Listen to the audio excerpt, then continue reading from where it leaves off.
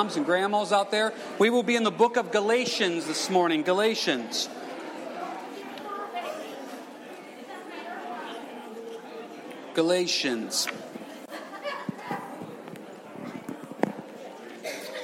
We got a chance to finish up Philemon last week. We finished up 2 Peter a couple weeks ago. We did a 1-week stop in the book of Philemon. Chuck Swindoll calls out a little postcard.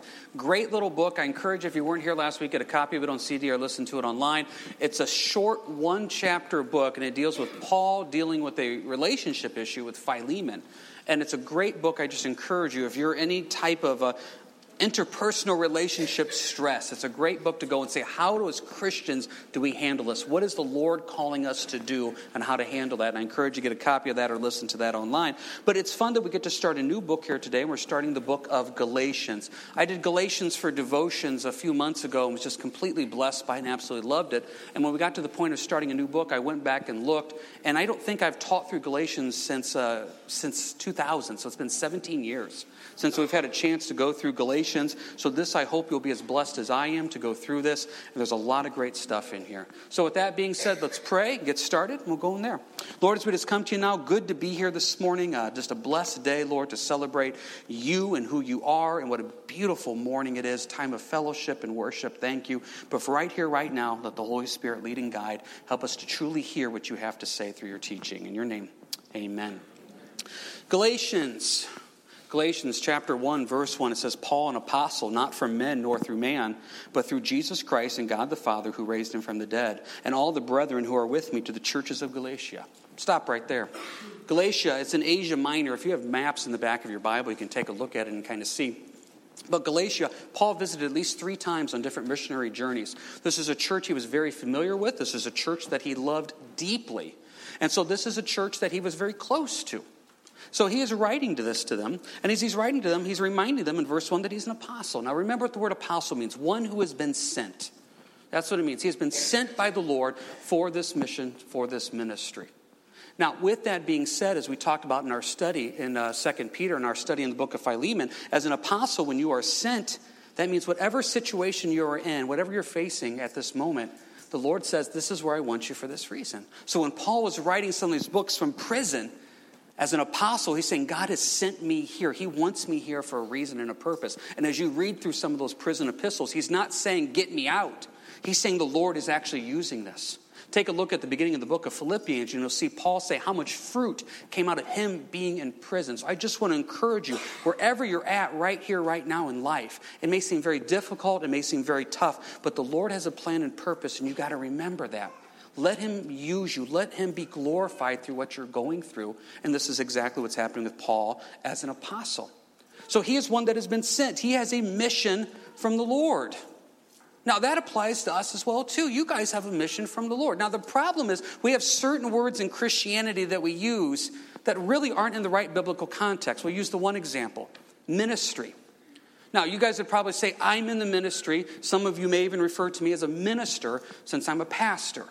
Okay, but the word minister truly means to serve. So what that means is you guys are all in the ministry. You guys are all ministers. Because the Lord has all called you to serve someplace at some time. Maybe that's at home. Maybe that's being a witness at work. Maybe that's in your community. I don't know. But you are in the ministry, and you are a minister because you're serving for the Lord. So the next time you fill out a job application, put down minister. I'll vouch for you. So that is what you're in. But you guys are also in missions work. Now, when we think of missionary work, we usually think of something exotic, going overseas. You know, we got a group that's going down to Mexico here in a few weeks. That's a missionary work. You're a missionary wherever you're at because you're representing Jesus Christ to the world and the community wherever you're at. So no matter what you are doing, you are in the ministry and you are in missions work, and the Lord wants to use you right there. Now, what you see in the book of Galatians, though, is to do this missions work, it's a lifelong process of dying to yourself. Take a look at some of these passages. We're just going to do a quick overview of Galatians. Galatians chapter 2, verse 20. Paul says, I have been crucified with Christ. It is no longer I who live, but Christ lives in me. In the life which I now live in the flesh, I live by faith in the Son of God who loved me and gave himself for me. I have been crucified with Christ. Crucified. That is a long, painful process of death. What Paul is saying is it is a long, painful process to die to who I am. Now, it does not mean that Christianity is a long, painful process. No, Christianity is joy, peace, love, patience, goodness, kindness. Those are those wonderful things. But for us to truly, fully experience everything Christ has for us, there's a process of us dying to ourselves. We need to die to who we are, deny ourselves, and disappear. Now, I know that's not the most popular idea, but if you really want to live for the Lord and you really want to experience what the joy of the Lord is and the peace of the Lord is, means we have to disappear. This is a theme once again. We see it in Galatians 2:20, staying in Galatians. Go to Galatians 6 real quick. Galatians 6, verse 14. But God forbid that I should boast except in the cross of our Lord Jesus Christ, by whom the world has been crucified to me and I to the world. That means now we're supposed to be dying and disappearing to the world. To the world. It's a lifelong process of us disappearing and living for Christ. Now the world is going to tell you to try to find yourself. Find that one thing that brings you joy and happiness. If you got time, go read the book of Ecclesiastes. It's about a guy who tried to find himself and find that one thing that brought him joy and happiness. And he ends Ecclesiastes with, it has to be the Lord and the Lord alone. You can spend all your life trying to find that joy and peace separate from the Lord. And it's a lifelong process. You will find moments of happiness. You will find moments of joy. But true joy comes from the Lord and the Lord alone, and dying, denying, and disappearing. Take a look here at Galatians chapter 5, verse 16. One more introductory verse. Look at verse 16, Galatians 5. I say then, walk in the Spirit, and you shall not fulfill the lust of the flesh. For the flesh lusts against the Spirit, and the Spirit against the flesh. And these are contrary to one another, so you do not do the things that you wish. That's the battle, folks, right there. In my spirit, I want to grow. I want to go deeper. I want to pray more. I want to read more. I want to witness more. I want to represent Christ more. In my flesh, I want to sit on the couch and eat potato chips all day. I want to do nothing. I want to fulfill me. And it's a lifelong battle between me and the spiritual side that says, no, I want to grow and go deeper. And what I've realized as a Christian, and what we're going to study here in Galatians, it's a lifelong process of those three words again, those three D words, dying, denying, and disappearing. And when that happens, I can truly start to live for the Lord and everything. And what you see here in the book of Galatians, it's this lifelong process. Because what was happening is the book of Galatians is about this church in Galatia that started out good, the gospel of Christ, but then they started bringing things with it. And Paul said, no, we can't do that. It has to be Jesus and Jesus alone. So what you see is Paul's introduction as an apostle, not from men. This is a God mission. Please remember that second part of verse 1. God the Father who raised him from the dead. We're going to come back to that. God the Father who raised him from the dead. Okay, verse 3. Grace to you and peace from God the Father and our Lord Jesus Christ, who gave himself for our sins that he might deliver us from this present evil age, according to the will of our God and Father, to whom be glory forever and ever. Amen. He wants us to have grace and peace. Verse 3. Peace. I would say that's the thing I get asked for the most. If I go up to somebody and said, how can I pray for you? I usually hear peace. We want peace. We want to go to bed at night in a peaceful, safe spot. We want to get up the next morning without fear, worry, and anxiety and have peace. Okay, now Paul is telling us the only way you're going to have peace is through Jesus Christ. People are searching for it. When we did the Muslim outreach up in Dearborn last summer, I remember asking one of the Muslim men, what can I pray for? And he just prayed, can you pray for peace? Everybody's seeking peace. Only way to have real peace, though, in verse 3 is you got to have grace first. What's grace? Grace is God not giving you something.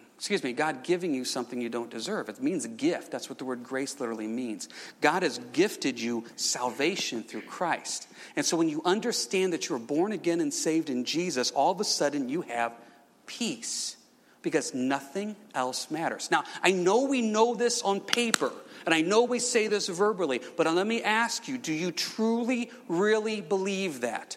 That the only thing that matters is I am saved in Christ Jesus, and so therefore I want to go spread that same message to everyone I know. So therefore, when work falls apart, hey, I'm born again and saved. Heaven's waiting for me. When I go to the doctor and I get the diagnosis I don't want to hear, hey, I'm born again and saved. Heaven's waiting for me.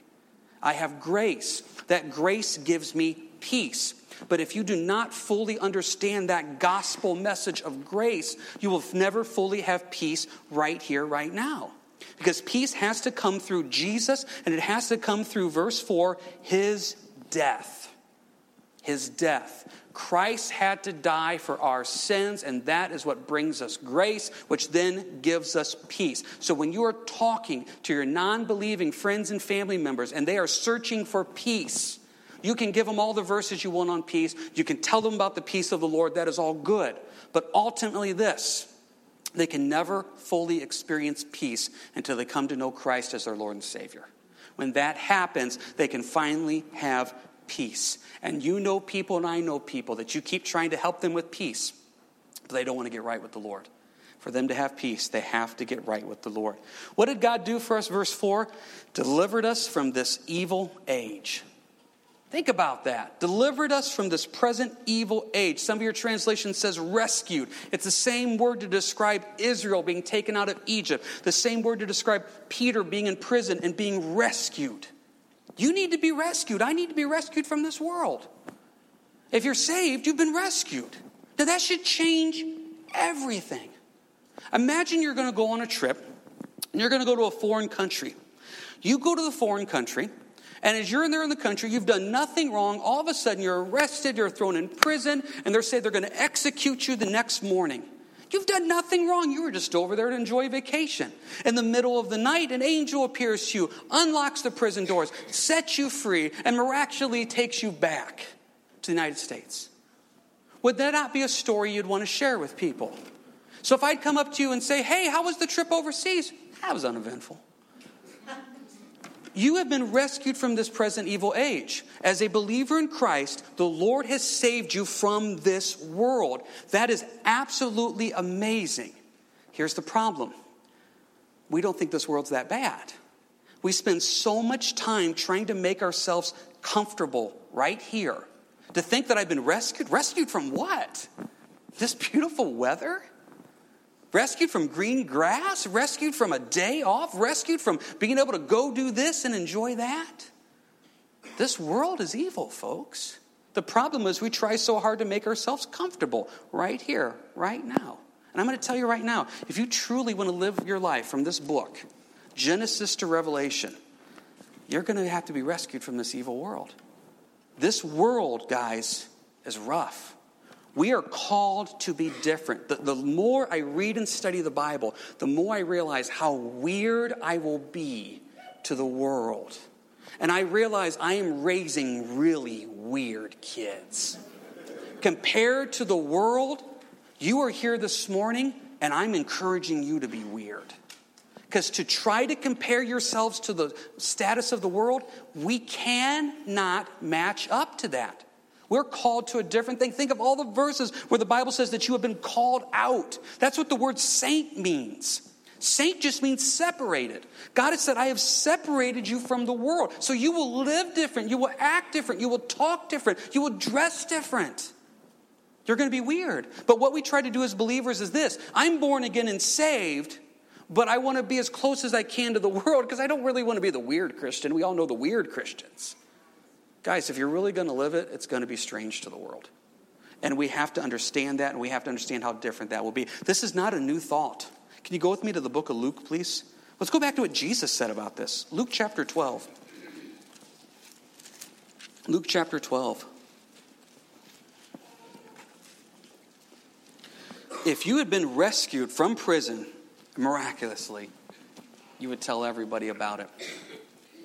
We have been rescued from this evil age. That's what we're supposed to do, is tell people. And that is going to make us different. Please remember the verses here. They're in red if you have a Bible in red. This is Jesus speaking. This is Jesus, the epitome of love, the epitome of God. Look at what Christ has to say about this. Luke 12, verse 49. I came to send fire on the earth, and how I wish it was already kindled. Verse 50 of Luke 12. But I have a baptism to be baptized with, and how distressed I am till it is accomplished. He's talking about his death. Do you suppose that I came to give peace on earth? I tell you, not at all, but rather division.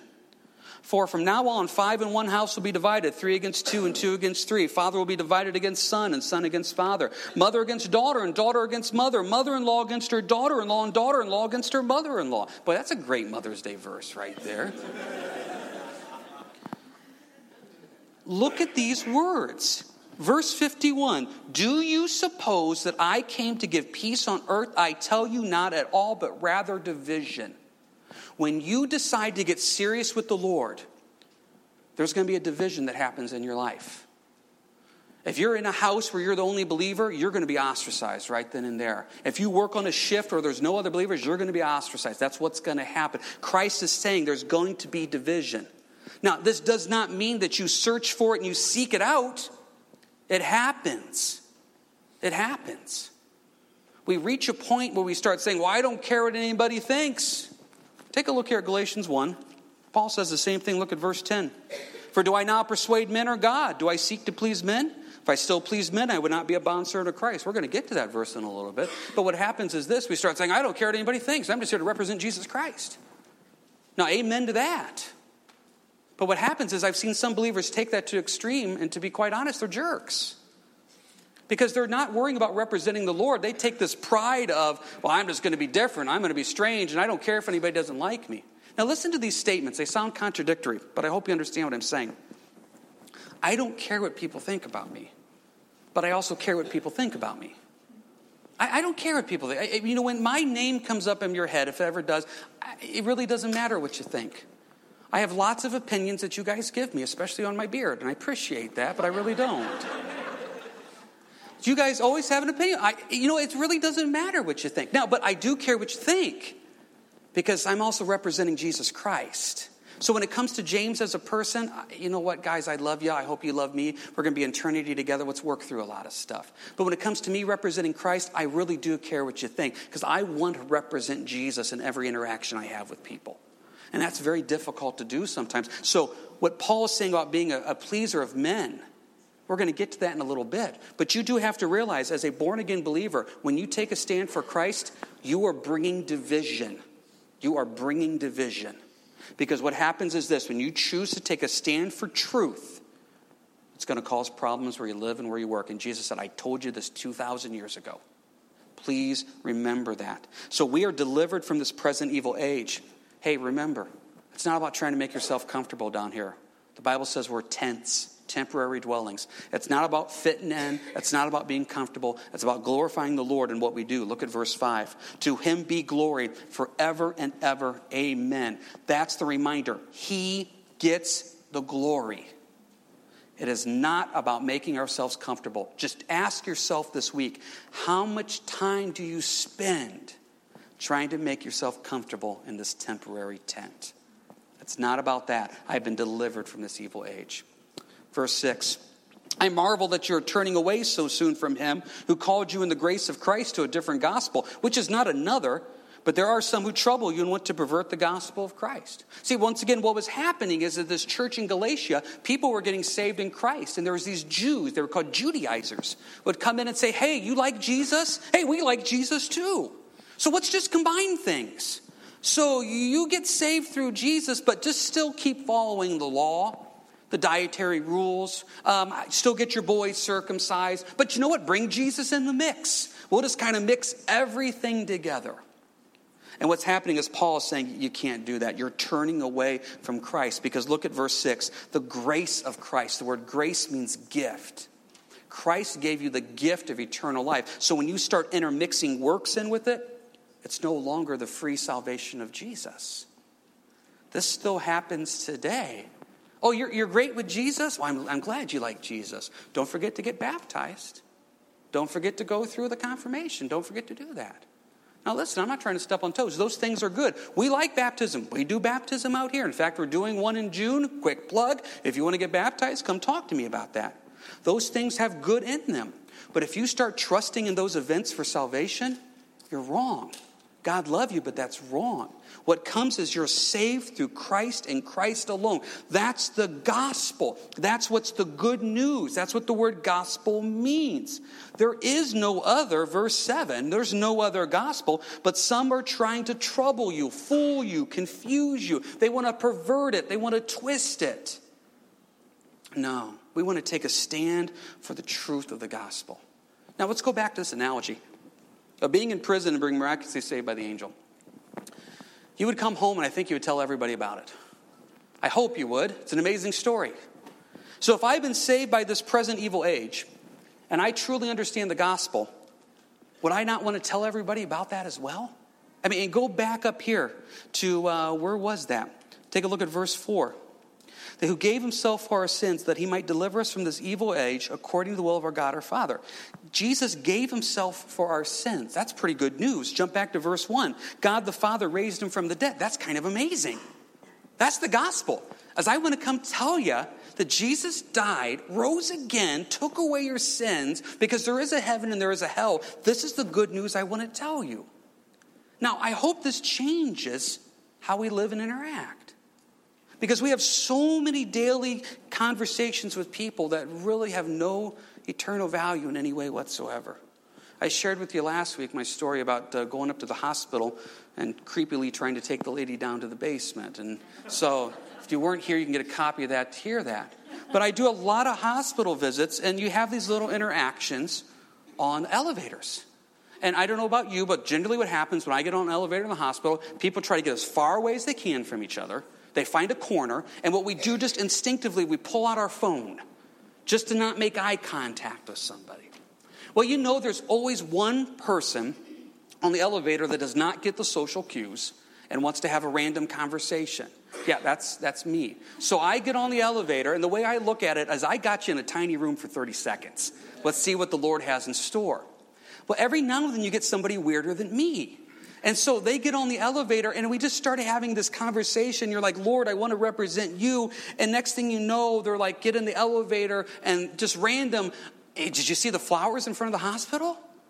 Yeah, I saw them. Aren't they beautiful? Yeah, they're really beautiful. Aren't you glad spring's here? It's just nice to have weather. Yeah, it is really nice. I'm just so thankful. It was a long winter, wasn't it? Yeah, it was. Well, this is my floor. Okay, that was it. Or I'll be wearing maybe something with the Atlanta Braves. Hey, you a Braves fan? Yeah, I'm a Braves fan. Not doing that good this year, are they? Nah, it's a rebuilding year. New stadium, though. Yeah, it's a new stadium. Maybe next year will be better. Hope so. Well, hey, you have a good day. You have a good day, too. End of the conversation. Now, I'm not saying force it. I'm not saying push it. But I just had a conversation about flowers and the Braves. You know, those things aren't eternal. I know a guy that died and rose from the dead. That's pretty cool. So, hey, did you see the flowers out in front of the hospital? No, I didn't, but I know a guy who died and rose from the dead. You want to talk about that? And if you think that's crazy, let me tell you about his birth. It gets even better. That's the gospel. We have this amazing news, but yet we spend these conversations in these tiny little conversations that mean nothing. Now, please don't misunderstand me. I'm not saying force it. I'm not saying push it. That does no good. I'm saying be prayed up and spirit-led and be available and look for opportunities to say, Lord, I have this amazing news. And that person I just interacted with is either going to spend eternity in heaven or hell. Does that not drive me on to at least be prayed up to say, Lord, I want to represent you. Be ready, be prepared. I heard a pastor say one time concerning the gospel, the good news. Those most touched by the gospel are the ones that most want to share it. Because when you fully understand what the Lord has done in your life, you want to tell people about it. Because it's life-changing. Life-changing. But what happens? The enemy wants to get in. He wants to pervert it. He wants to twist it. Verse 7. Look at verse 8. But even if we or an angel from heaven preach any other gospel to you than that which has been preached to you, let him be accursed. As we have said before, so now I say again, if anyone preaches any other gospel to you than what you have received, let him be accursed. That's some pretty powerful words. When it says let him be accursed, that's a very strong word in the Greek. It means literally doomed to destruction. So if anybody wants to come preach a different gospel to you, let them be doomed to destruction, even if it's an angel. Now, why would Paul, through the Spirit 2,000 years ago, mention an angel? If you study out a lot of false cults and a lot of false religions, it is amazing how many started with an angel appearing to them and teaching them something. So this angel appears to them, teaches them something, and says, hey, there's a different path, there's a different way, and next thing you know, there's a new religion. Paul 2,000 years ago said, guys, if an angel appears to you, you got to let that even go, because if they bring a different gospel, let it be accursed. And to make sure he understands it, he doubles down on it. Verse 8, let him be accursed. And I'm going to say to you again in verse 9, let him be accursed. Through the Spirit, thousands of years later, there's false cults that have started up by an angel, quote unquote, appearing to them. Remember what it says in 2 Corinthians 11, verse 14, that even Satan himself masquerades as an angel of light. Let him be accursed. This is nothing new either. Back in 1 Kings 13, there's a really interesting story about an angel. Now, 1 Kings 13, I'm just going to give you a quick rundown on it. You can look it up later and study it out more if you want time. That there's this young prophet that goes up and stands up to Jeroboam the king. Jeroboam the king is doing a lot of stuff he shouldn't. He's setting up false idols, false worship, false everything. The young prophet comes and takes a stand against Jeroboam. Does it boldly, does it strongly. That was God's mission to him. Go take this stand, speak to Jeroboam, and then head home. God says, I just want you to head home. Don't eat, don't drink, don't fellowship. Just head right home. So he stands up to Jeroboam, and the young prophet is heading home. As he's heading home, there's an older prophet that appears to him along the road. And the older prophet basically says, hey, I heard what you're doing with Jeroboam. Great, come to my house, eat with me, talk to me. I want to encourage you. And the young prophet says, no, I can't do this. My God's mission is to go home now. The older prophet says, well, I just want to let you know an angel appeared to me and told me to tell you to come to my house to eat. So the young prophet says, okay, I'll go to your house to eat. So they're sitting down eating. And as they're sitting down and eating, the older prophet then has a revelation from the Lord. He looks at the young prophet and said, since you're eating with me, you're going to die now. Because God told you not to. Okay? So then the young prophet leaves. And as the young prophet leaves, a lion comes out of nowhere and eats him and kills him. And does not eat or touch his donkey. Only kills the young prophet. And that's what happens. Now, what's the point of 1 Kings 13? I have no idea. That's a strange little chapter there. No, what's the point of 1 Kings 13? You got to put yourself in the story. You're given a mission from the Lord, and that mission almost gives you blinders on your eyes. You see nothing else except what the Lord has given you. We have been rescued from this present evil age. Guys, the world is always going to try to pull something in on you. And I don't know what it's going to be. It's like a temptation to do this. It's a temptation to act like that. It's a temptation to be involved. It's a temptation to impress, to be liked. No, I have a mission from the Lord. I'm here to represent Jesus Christ. So therefore, you're on that mission from the Lord. Well, what's going to happen is there's always going to be these people that show up along your mission and try to get you off of it. And they're going to sound good. Hey, I'm a prophet just like you. Guess what an angel told me to tell you? There's always going to be that falseness along your path of truth that is trying to pull you off of it. And if you decide to get off that path, there is a lion waiting to devour you. 1 Peter 5:8. Satan himself is like a roaring lion looking that he may devour. So if you know what the Lord has called you to do, you stay focused on that path, you finish the task, and you don't let anything distract you, because the enemy will throw whatever he can at you, even the false prophecy of angels. And this is what Paul is trying to tell us in Galatians, and this is what they were telling us thousands of years ago in 1 Kings 13, that you've got to stay true to the gospel. Stay true to that truth, speak that truth, live that truth, be rescued by this present evil age. It's not about being comfortable. It's about representing the Lord and giving him the glory. Look at verse 10. For do I now persuade men or God? Or do I seek to please men? If I've still pleased men, I would not be a bondservant of Christ. There's a really interesting word in the Greek. It's only used 2 times in the New Testament, and it's called being a man-pleaser. Ephesians 6 has it. And what it means literally is studying on how to please people. So what happens is you're having a conversation with somebody, and for some reason, you want to be liked by this person. You just want to be liked by them. So you change what you like so they like you more. You change what you think, just agree with them more. And there's a part of you that says, I want to be liked by them. I want them to be impressed by me. I want to leave a good impression. So instead of stopping and saying, Lord, how do I live for you? How do I represent you? You're studying a human being, saying, what would impress them? What would make them laugh? What would make them walk away saying, boy, that James is a nice person? Remember we talked about a couple Wednesdays ago, we talked about seeking wisdom from the Lord, and we talked about going to man before God. And we use this analogy. You have the creator of the universe over here, God. Let me just repeat. The creator of the universe. All-knowing, all-powerful, everything. And over here, you have your guy friend, your girlfriend. One is made out of dirt, one is made out of a rib. Who are you going to ask wisdom from? God or dirt man or rib girl? Who are you going to ask wisdom from? But now the same thing happens with trying to impress. I have God, the creator of the universe, who I will spend all of eternity with, who is preparing a place for me, who died on the cross for my sins, and then I have dirt man and rib girl, and I'm trying to let them like me. It's just these silly little interactions with people that you will have maybe seconds with. The waitress, the person opening the door. Oh, I hope they like me. No, I hope I can represent Jesus to them. Because if I spend my life saying, I want you to like me, I want to impress you, I want to leave a good impression, I will never, ever obtain that goal. Because I'm a sinful human being that's going to completely, utterly mess up. And it is so absolutely freeing to step back and say, I'm not trying to impress. I'm trying to represent. And when that happens, it's like, wow, Lord, I get it now. And that's a struggle. You know, we have a Sunday morning here. So we have a Sunday. You know, how many people are going to come? People always ask, how many people do you have? Oh, the church was full. The church was half. Everybody has an opinion on something like that. I have no say over who shows up. Sometimes you guys come and sometimes you don't. I don't know what you guys are doing. Hopefully you're representing Jesus.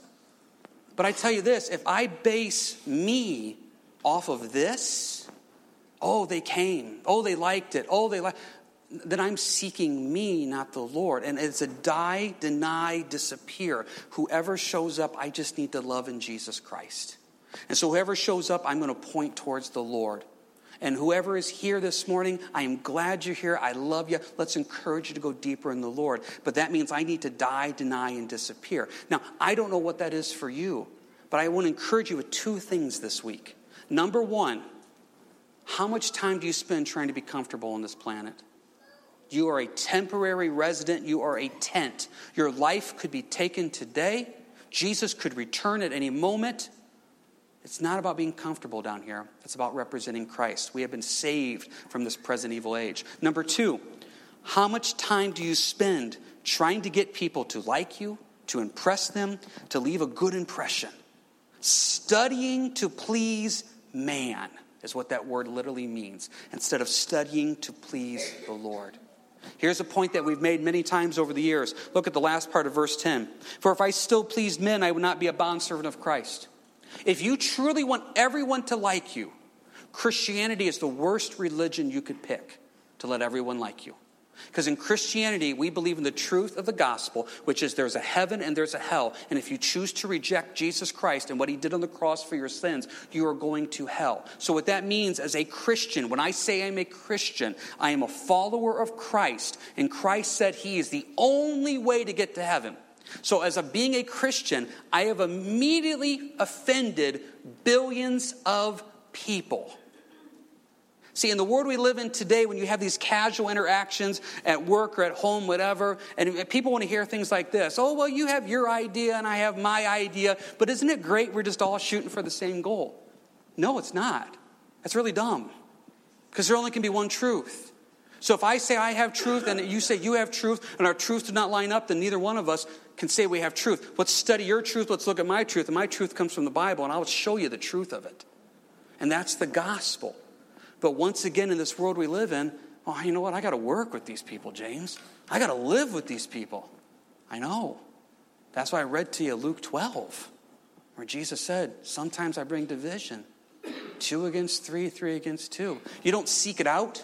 You don't push for it. But you realize to truly take a stand for the Lord, there's going to be ripple effects to that. And Paul himself says in verse 10, look at this verse one more time. Do I now persuade men or God? Do I seek to please men? For if I still please men, I would not be a bondservant of Christ. Please do two things this week. One, stop and ask yourself, how much time do I spend trying to make myself comfortable in this world? And number two, how much time do I spend just wanting people to like me, to be impressed by me, to leave a good impression? Hey, leave a good impression in the name of Jesus. I'm all for that. But it's not about us. It's about him. And please remember verse 5, to whom be glory forever and ever. Amen. Let the Lord get the glory. Worship team, if you want to come forward here for the final song.